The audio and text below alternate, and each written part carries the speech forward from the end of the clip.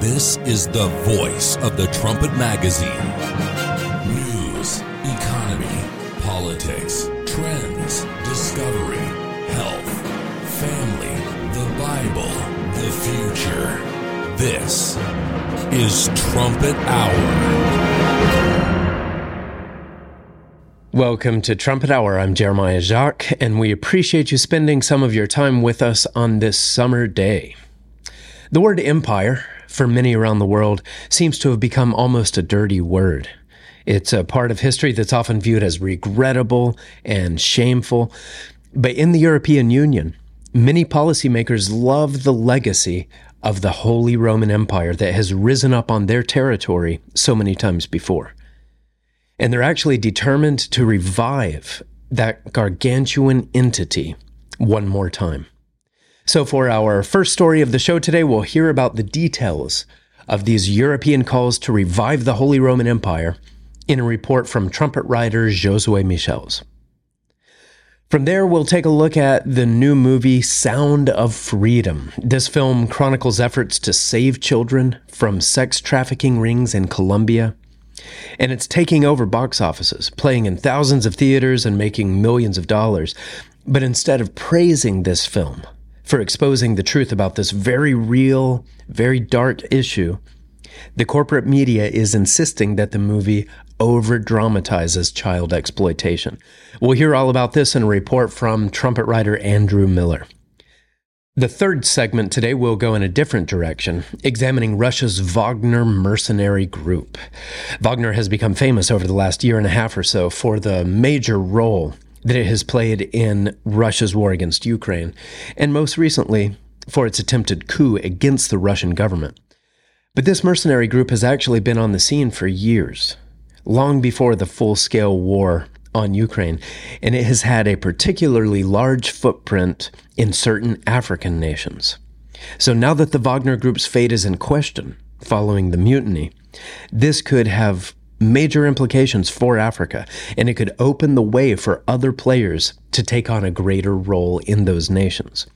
We'll learn the details of this in a report from trumpet writer Mihailo Zekic. And then our last word today is about the lunar landing, which happened during this week in history, and we'll consider what we can learn from that out-of-this-world accomplishment. So that'll be at the end of the program, and we'll begin now with Europe's longing to rebuild its empires, in this report from Josué Michels. Without outside intervention, Europe today would likely be ruled by some form of dictatorship. But that doesn't stop European leaders from drawing inspiration from their history. What inspired European leaders in the past is inspiring them again. Politicians in the European Union to local administrators are reviving the legacy of the Holy Roman Empire. The Telegraph wrote on June 15th, "The idea of empire as an organizing form of politics is enjoying a rehabilitation in Brussels, pushed by the court philosophers, and picked up avidly by exponents of a muscular, sovereign Europe to match China and America." Think tanks and academics are pointing to the Habsburg-led Holy Roman Empire as a model the EU should follow. A much-referenced 22 Dutch book reads, "It doesn't get any better, a journey through the Habsburg Empire and the European Union." Of course, looking at the Habsburg Empire as a model of stability isn't the same as calling for the resurrection of the Inquisition that killed heretics, Muslims, Jews, and others. Praising the empire's form of government is also not the same as praising its violent episodes of warfare. But one ought to ask, can you have one without the other? Part of the relative stability the empire brought was through the use of violence. Some even now believe that this aspect of empire needs to be revived. Another book that is circulating in the EU argued that the EU should embrace the heroic civilizing mission. He said anyone who thinks that good may be imposed itself, the book reads, anyone who thinks that good may impose itself on the world without struggle or the use of power is mistaken. That may require an army, a Napoleon. this nostalgia for Europe's past is not a coincidence. In 2018, the EU started a new project to remember the continent's cultural heritage. That year, over 6.2 million people took part in more than 11,700 organized events across 37 countries, each celebrating the European Year of Cultural Heritage. Thousands of similar events have been hosted since. In 2017, former German Defense Minister Karl Theodor zu Guttenberg responded to the refugee crisis by calling for the revival of Europeans' love for history and culture.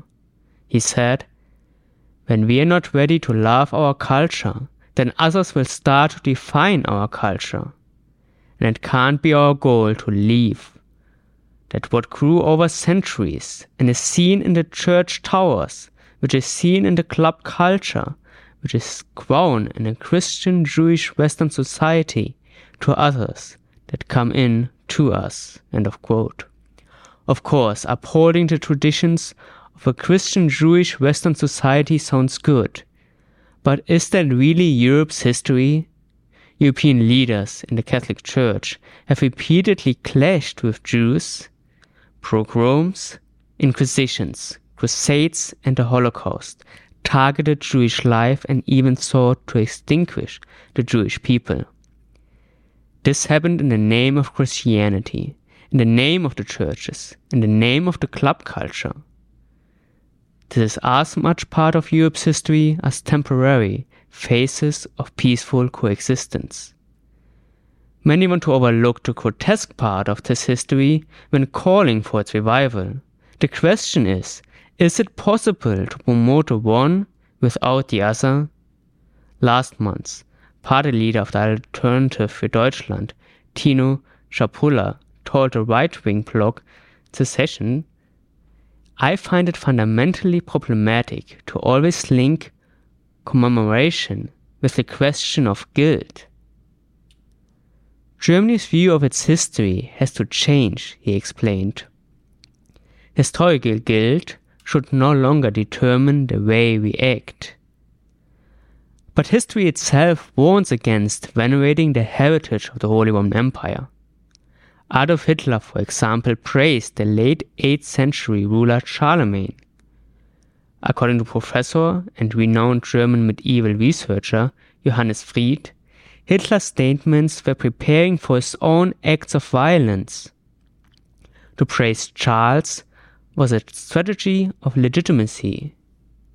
Of course, it's absurd today to call Hitler a great example for Europe.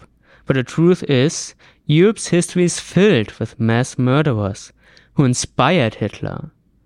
Those same individuals were inspired by others before them. If Charlemagne, Otto the Great, or Napoleon Bonaparte were alive today, they would be called intolerant, bloody dictators equal to or worse than Russian President Vladimir Putin.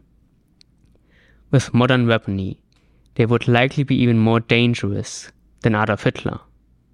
Charlemagne ordered the execution of 4,500 Saxons in a single day, quite a feat before the invention of gunpowder and poison gas.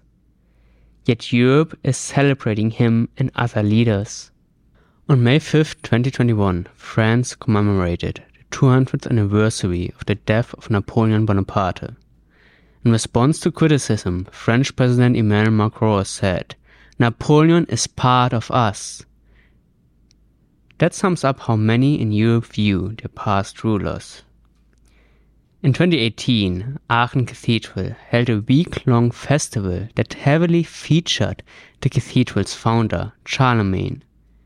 The event was attended by 73,000 people. Charlemagne united Europe through war and conversion by the sword. Yet he became the role model for later emperors, and the imperial crown of the Holy Roman Empire was made in his honor. When then Austrian Chancellor Sebastian Kurz held the rotating presidency of the EU, he made this crown the key feature of its associated cultural program.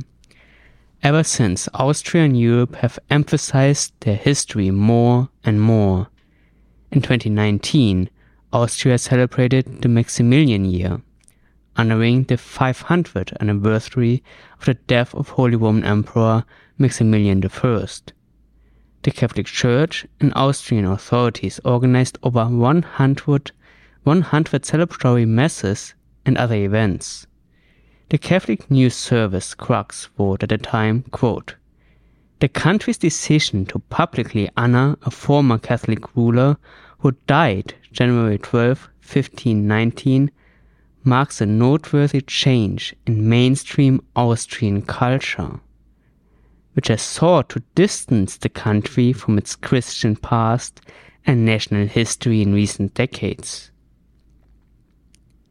Austria even hosted a special exhibition, The Emperor's New Saint, Maximilian I, and Markgraf Leopold III in Times of Changing Media. The exhibition showed how Maximilian I venerated Leopold III, ruler of Austria. But why did he do it? The World of the Habsburgs website explains, the ruling monarch saw himself as a successor of the saints, whose reliquaries served as attributes at the ruler's accession as a sign of legitimate, divinely ordained sovereignty. This is some profound insight from history about why European leaders honor past emperors. They see themselves as successors of the saints. There are parallels between the Habsburgs' veneration of Leopold III and the Holy Roman Empire's level of power. The more they venerated Leopold, the more powerful and violent the empire became. Cherishing the heritage unified its citizens of the empire in confrontations with Turks, Protestant reformers, and Jews. In 2018, Gutenberg was invited to speak at a festival for the traditional regional Austrian holiday St. Leopold's Day. He said, "In Germany, it would not be possible to print Saint Leopold on the front page of the invitation. We would have a month-long debate on whose toes we could possibly step on by doing so." But Gutenberg may be biased. In 1663, Saint Leopold was promoted as the patron saint in all the lands of Austria by his namesake Leopold I, who also elevated the Gutenberg dynasty to the status of Reichsfreiherr, which translates to Baron of the Empire. Gutenberg himself is a descendant of another Leopold, Holy Roman Empire Leopold II. Many Germans still view their history critically, but in 2023 they are celebrating Otto the Great. The Roman Emperor and King of the East Frankish Empire died 1050 years ago. The Roman Emperor and King of East Frankish Empire died 1050 years ago on May 7th, 973. To commemorate his legacy, the Memleben Monastery and Imperial Palace Museum hosted special tours sharing findings of recent archaeological projects and research. Germany's Welt wrote, Otto I, from the dynasty of the Liudolfing, was not just any regent. He is historically as important as Charlemagne. The ruler united the individual tribes above all in the fight against the Magyars, who had been plundering and murdering through Europe for decades. In the Battle of the Lechfeld, near Augsburg, Otto is said to have wielded the Holy Lance against the wild hordes in 955, a weapon that is now exhibited in Vienna's treasury and is said to contain a nail from Christ's cross. Otto the Great is yet another ruler who used his Catholic faith to legitimize bloodshed. He laid the foundation of the Holy Roman Empire of German nation. His subjects praised him as the head of the whole world, the Welt concluded. This indeed has been the goal of the Holy Roman Empire and the Catholic Church. Can you praise the one and overlook the other? The history of these rulers is explained in detail in our book, The Holy Roman Empire and Prophecy.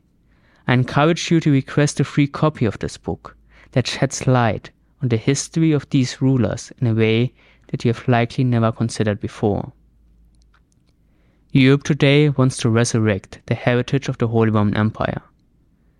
But it's this very heritage that has inspired unmatched bloodshed.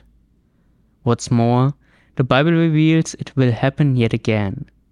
Trumpet Editor-in-Chief Gerald Fleury explained this Revelation 17 prophecy in the Holy Roman Empire goes public big time. In verse 10 we read in Revelation 17, "And there are 7 kings, 5 are fallen and 1 is, and the other is not yet come, and when he comes he must continue a short space." This verse is key to understanding the timing of the next resurrection of the Holy Roman Empire. God says that after 5 are fallen, he would send someone to explain this prophecy. This was Herbert W. Armstrong. Mr. Armstrong came on the scene as Adolf Hitler was leading the 6th resurrection of the Holy Roman Empire, which is the 1 is in verse 10. When the meaning of Revelation 17 was revealed during the time of the 6th resurrection, the 7th resurrection had not yet come. Today, however, the revival of that empire is happening. And remarkably, as they are reviving it, Europeans are doing something they have never done since the vile and murderous 6th had. They are publicizing the Holy Roman Empire. They don't publicize what Adolf Hitler did. Too many people remember that bloody history. Instead, they cloak it in the tradition of Charlemagne. And yet it is the same history. Not as many people died in the First Reich, because they didn't have the same military technology then, but it's the same ambition. We all need traditions and heritage. We all need a good understanding of history. But this understanding should include understanding that venerating the culture of the Holy Roman Empire is leading to the repetition of its crimes.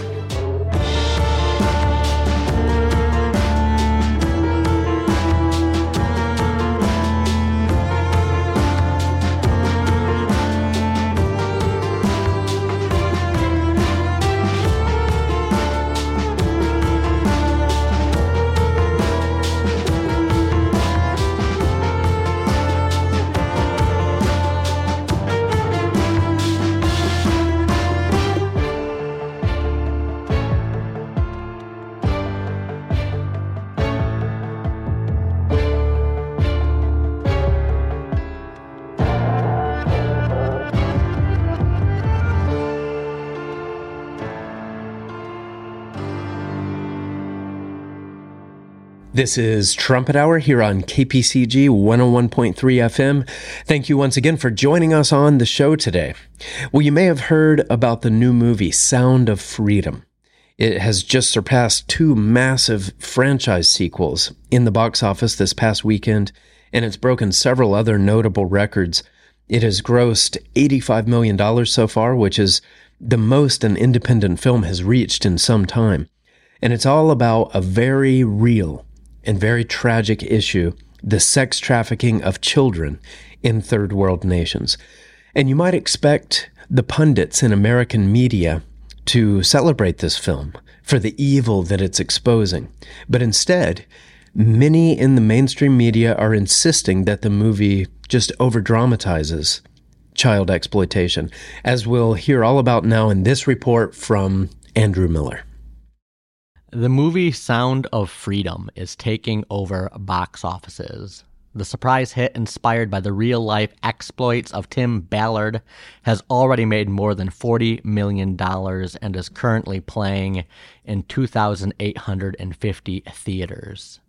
The film follows Ballard's efforts to save children from sex trafficking rings in Colombia.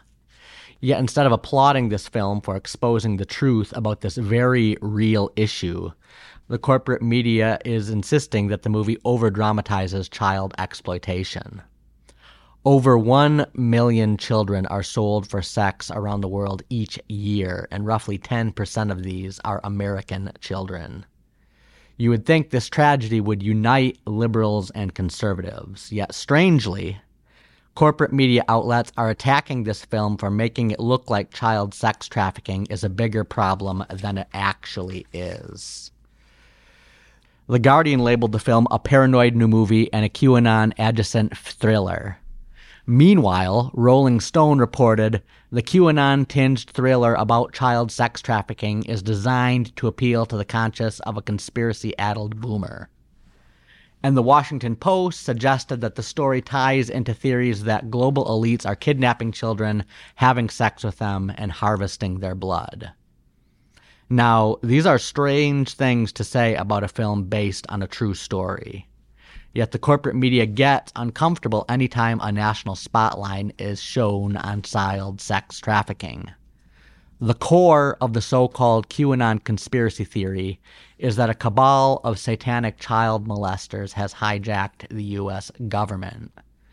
Sound of Freedom is undoubtedly popular with the 15% of the U.S. population that sympathizes with QAnon. Yet just because the QAnon crowd likes the film does not mean that its message against sex trafficking is unimportant. If anything, the corporate media's hatred for this film might indicate that QAnon is more right than many want to admit. It's not like Sound of Freedom tried to unmask pedophile rings in Hollywood or Washington, D.C. It simply highlighted a story about a U.S. Homeland Security agent saving some children from a Colombian cartel. It was only 2 years ago that CNN fired veteran producer John Griffin for attempting to induce minors to engage in unlawful sexual activity. And Griffin was not the only person linked to CNN arrested for sex crimes that year. Rick Selby, a former senior producer on Jake Tapper's The Lead, was also arrested for sex crimes against minors. So you can see why a network like CNN might not want people focusing on child sex trafficking. The Wall Street Journal also recently published an expose on how Mark Zuckerberg's social media service Instagram uses algorithms that connect and promote a vast network of accounts devoted to child sex material, making it obvious why a social media company like Meta might not want people focusing on child sex trafficking. Regardless of what the corporate media says about Sound of Freedom, there are at least 100,000 American children sold into sexual slavery each year. And not all of them are bought and sold by drug cartels. Many are groomed by influential people like John Griffin and Rick Selby. Sex trafficking is not a conspiracy theory to be mocked. It is a sobering tragedy, and in the Old Testament of the Bible, the prophet Joel warned, "For behold, in those days and at that time, I shall bring again the captivity of Judah and Jerusalem. I will also gather all nations and bring them down to the valley of Jehoshaphat, and will plead them there for my people and for the heritage Israel, which is scattered among the nations, and parted my land. They have cast lots for my people, and given a boy for a harlot, and sold a girl for wine that they might drink." That verse is in Joel 3, verses 1 through 3. And it shows that if America does not repent of its sins and purge its wicked leaders, a time is coming when girls will be sold for a glass of wine. Normally, this type of purge would take a civil war, but God promises in 2 Kings 14, 26 through 28, and Amos 7 and verse 8 that he will temporarily save America. Donald Trump, the Make America Great Again movement, and the QAnon movement, and many other political independent movements are fighting to expose the corruption that the corporate media want covered. And the Bible shows that they will meet with some success. But this is the last time God spares America before our sins plunge the nation into even greater tribulation.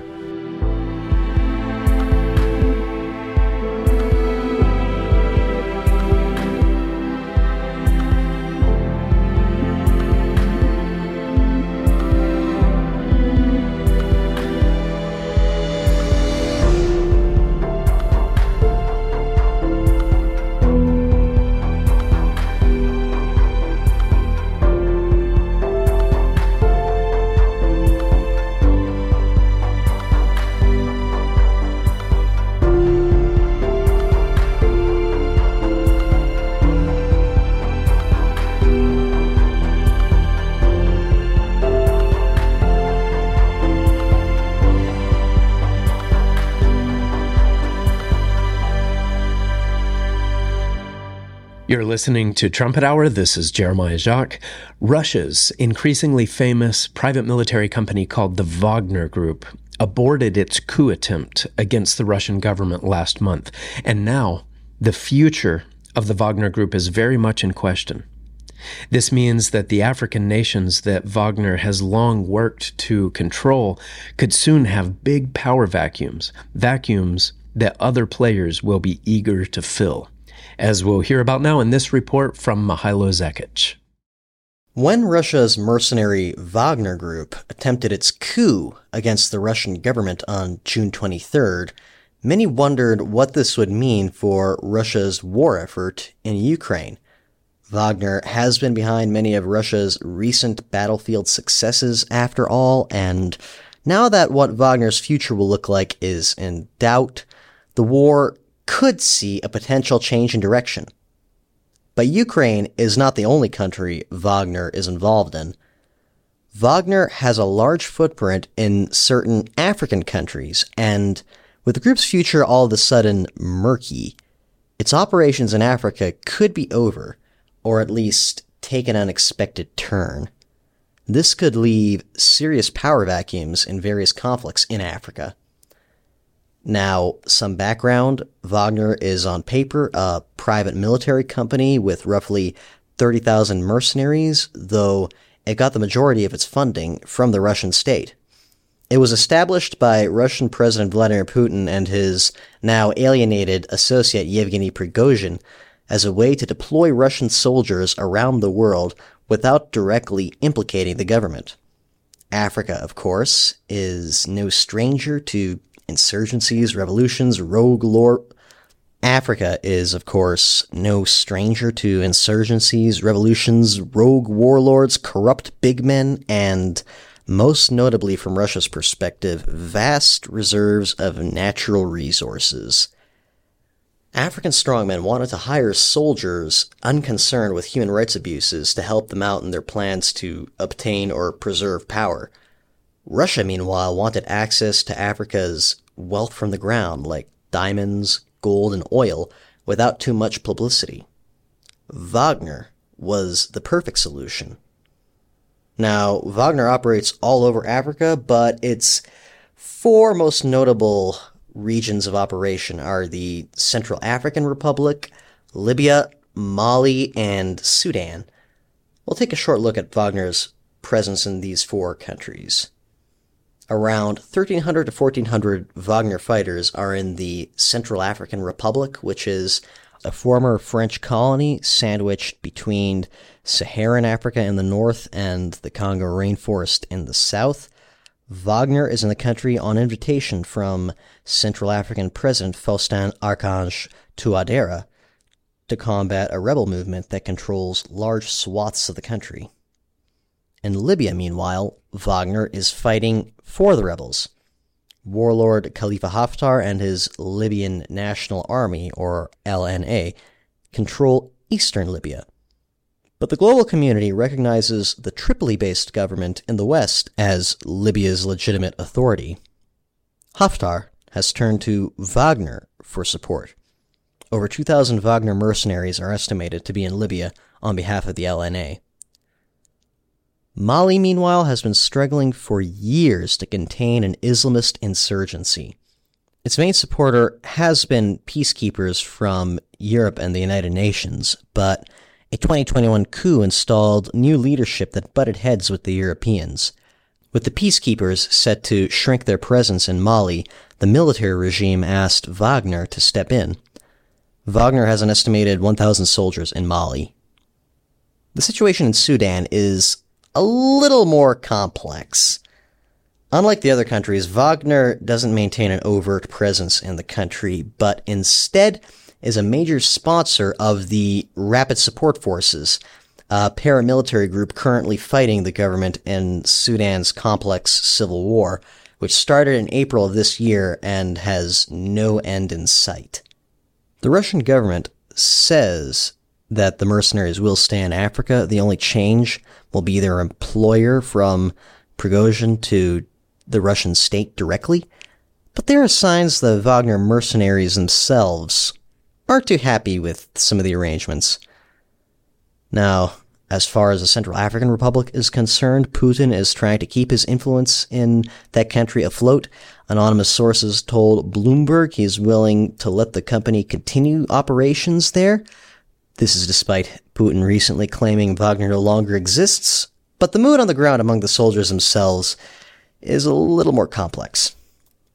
On July 5th, for example, between 400 and 600 Wagner employees left the Central African Republic after reportedly refusing to sign contracts with Russia's Ministry of Defense.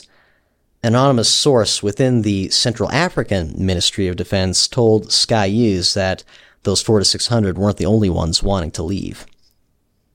Now, the Central African Republic does retain an alliance with Russia and claims that if Wagner leaves or the situation there somehow changes, it will find alternate arrangements with Putin. But north to Libya, the situation is a little more precarious. Now, Wagner is one of Khalifa Haftar's biggest backers, and some speculate that without Wagner, Haftar wouldn't be able to hold his territory together. Far from being one united fighting force, the LNA is actually a network of different militias that have differing ideologies and loyalties. What connects them is that they are all, one way or another, under Haftar's influence. Foreign sponsorship, including from Wagner, gives Haftar some glue, so to speak, to keep his potpourri army together. Wagner leaving Libya could spell disaster for Haftar. The strength level of the forces fighting on his side would dwindle, but the LNA would also lose the financial connections Wagner would provide them with, the training from an experienced, battle-hardened army like Wagner, and other benefits. Now, like what happened with the Central African Republic, Russia is downplaying the chaos with Wagner in regards to Libya. A few days after the coup attempt, a Russian envoy rendezvoused with Khalifa Haftar in Benghazi to assure him that Wagner wasn't leaving Libya. There will be no problems here, the envoy said, as relayed to The Guardian by a senior Libyan source. The envoy continued, "There may be some changes at the top, but the mechanism will stay the same. The people on the ground, the money men in Dubai, the contacts, and the resources committed to Libya." This is news Haftar needed to hear. And the Russian government could involve itself more directly in Libya, or it could rely on Russia's myriads of other quasi-government mercenary companies. Russia does have little incentive to leave oil-rich Libya. But like with what's happening with the Central African Republic, the situation on the ground is a bit more complex than what official statements and messages from envoys may have us believe.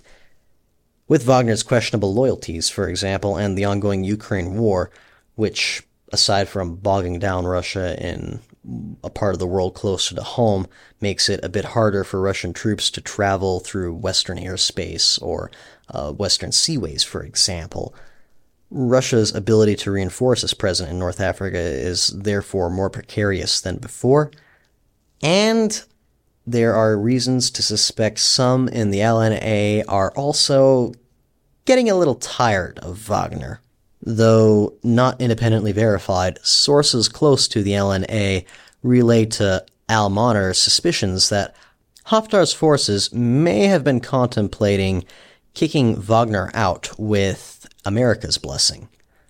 Mohammed Erjar wrote on July 3rd, quote, "Wagner's leadership has warned LNA commanders against any attempt to unilaterally remove Wagner from Libya in collaboration with the United States.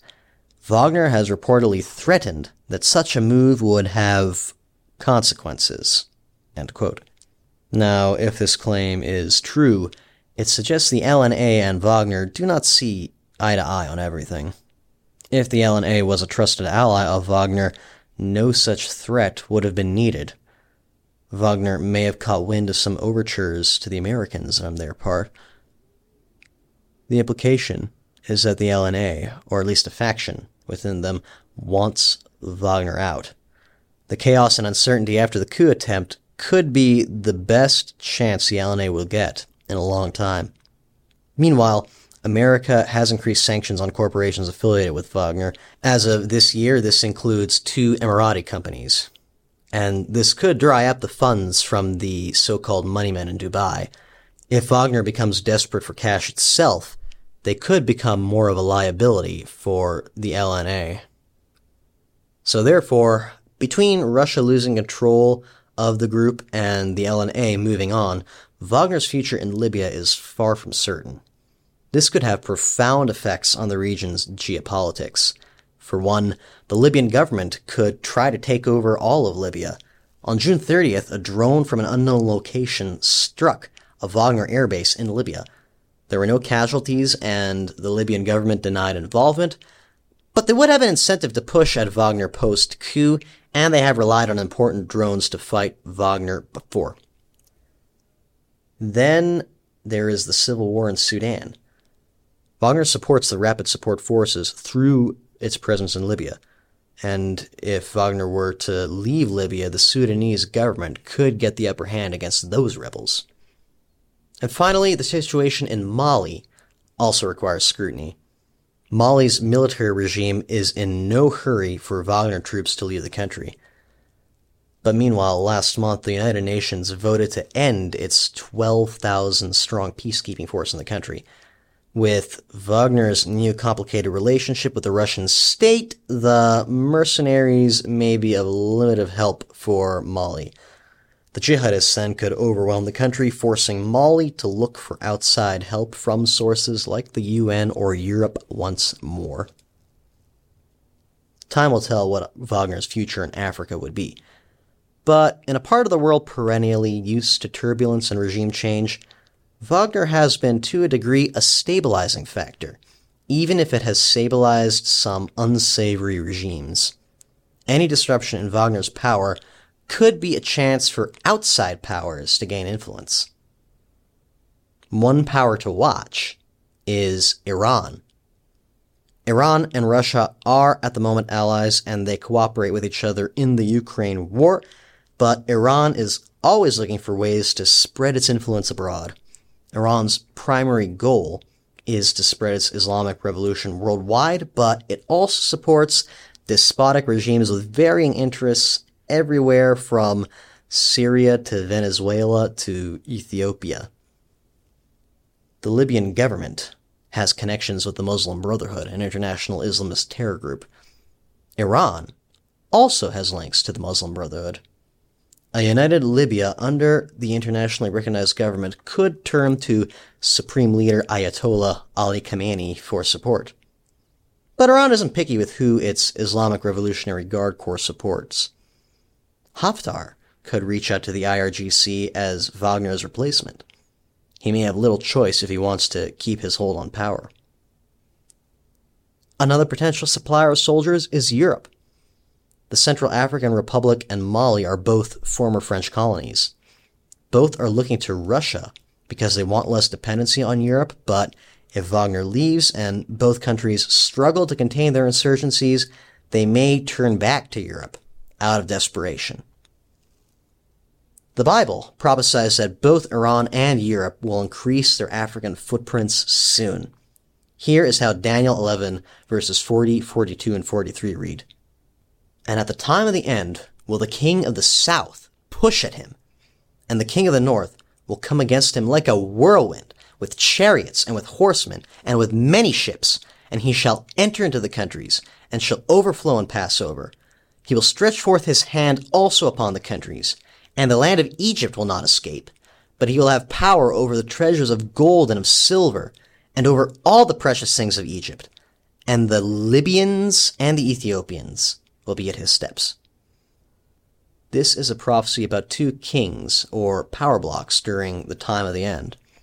The trumpet has for years identified the king of the north as a united German-led European power, and the king of the south as a radical Islamist power bloc led by Iran. The implication of the prophecy is that Egypt, Ethiopia, and Libya are allied with Iran, which is why Europe invades them together with the king of the south. Libya is not allied with Iran right now. Instead, countries like Russia are calling the shots. But the Bible prophesies that this will soon change. One way or another, Iran will get control of Libya.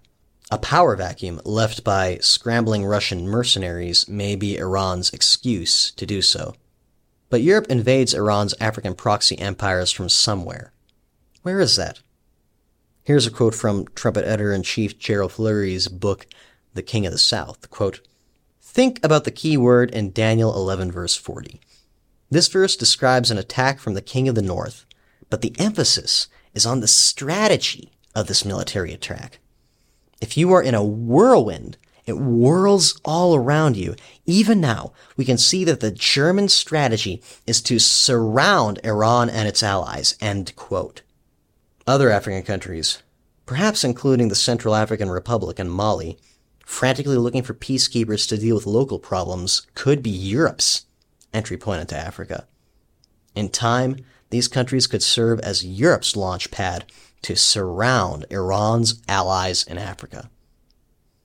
Russia has a lot of influence in Africa through the Wagner Group, but the Bible points to Iran and Europe controlling Africa soon. Putin's problems with Wagner could be the key that lets these two powers in. To learn more, request a free copy of The King of the South at thetrumpet.com.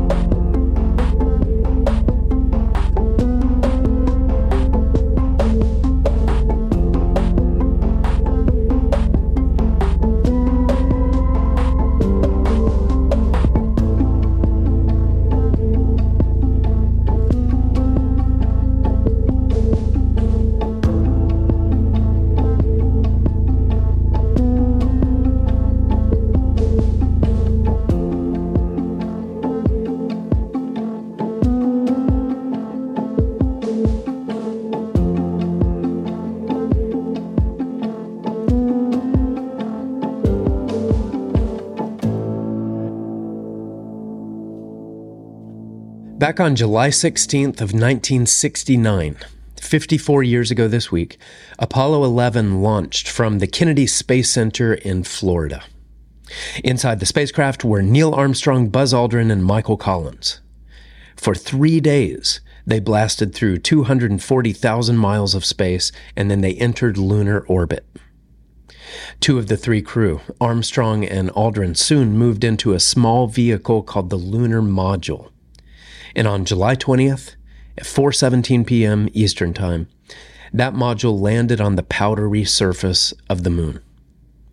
Shortly after that is when Neil Armstrong opened the door, climbed down the ladder, stood atop the footpad at the base of the lunar module's leg, and then Neil Armstrong lifted his boot and extended it over a world that had been pondered by billions of people for thousands of years, but never touched by any human or other physical life. It was a realm where no beetle had ever scuttled, no grass blade had ever sprouted, not even a bacterium had ever lived there. All over the United States and even around the world, people watched his every move in black and white images broadcast on their TVs.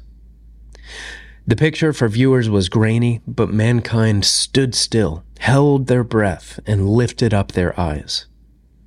And at 10:56 p.m., Neil Armstrong's boot touched down on that soft, powdery dust on the surface of the moon, and his radio crackled.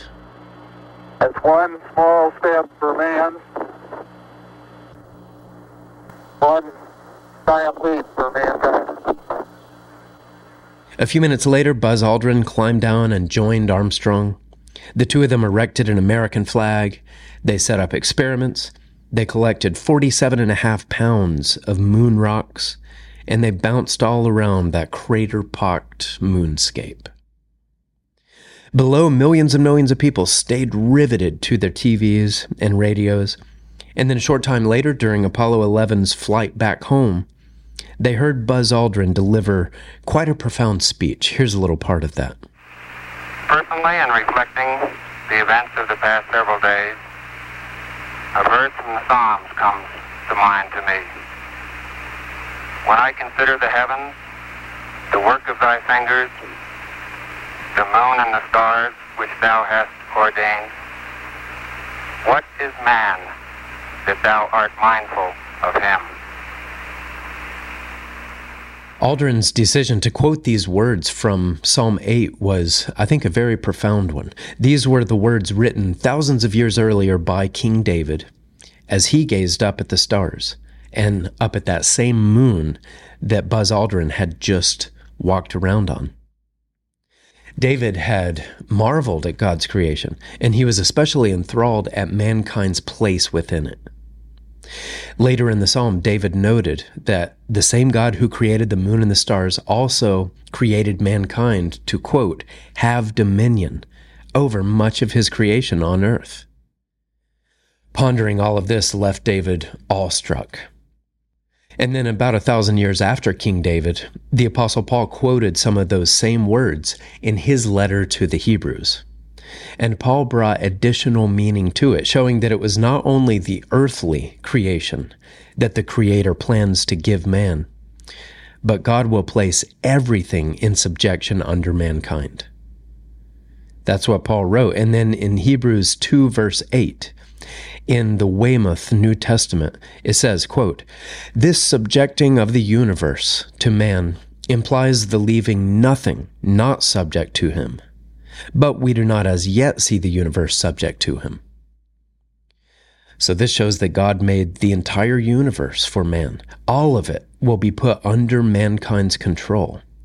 That's what these scriptures reveal.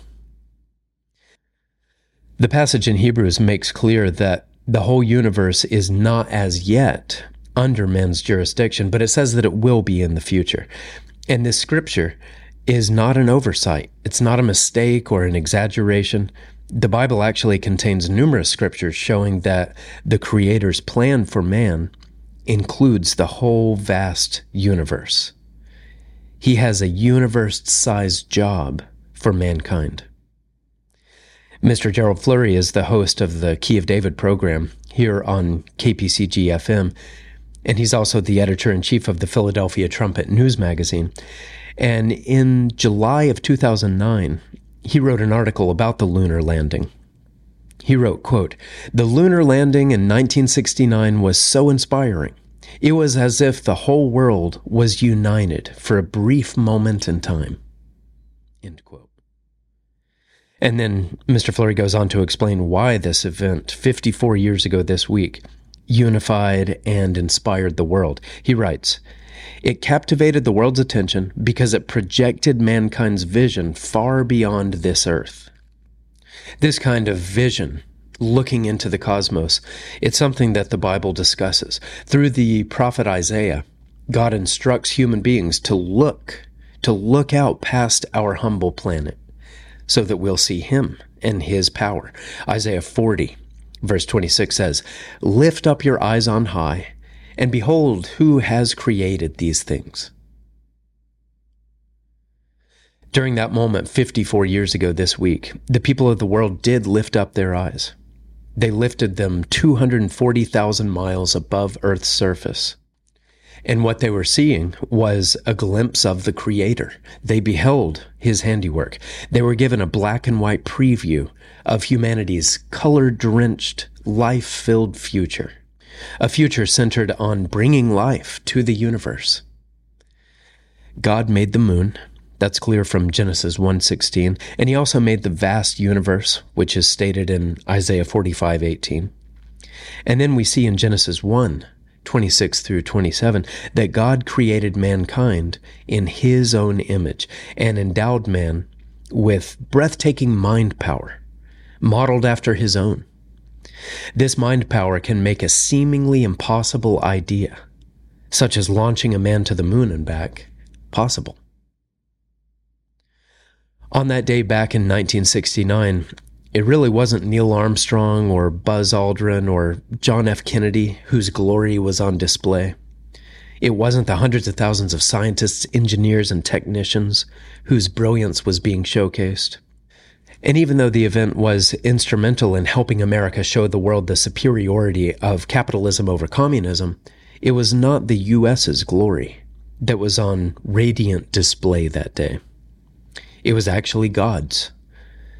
And that's why, as their eyes were lifted up, the people of the world were, at least on some level, humbled and unified. On some limited level, the people saw a glimpse of the Almighty and of His universe-spanning plan for mankind. And as we look back on this event in history, and as we look up into the night skies, we can be humbled and inspired by that same vision.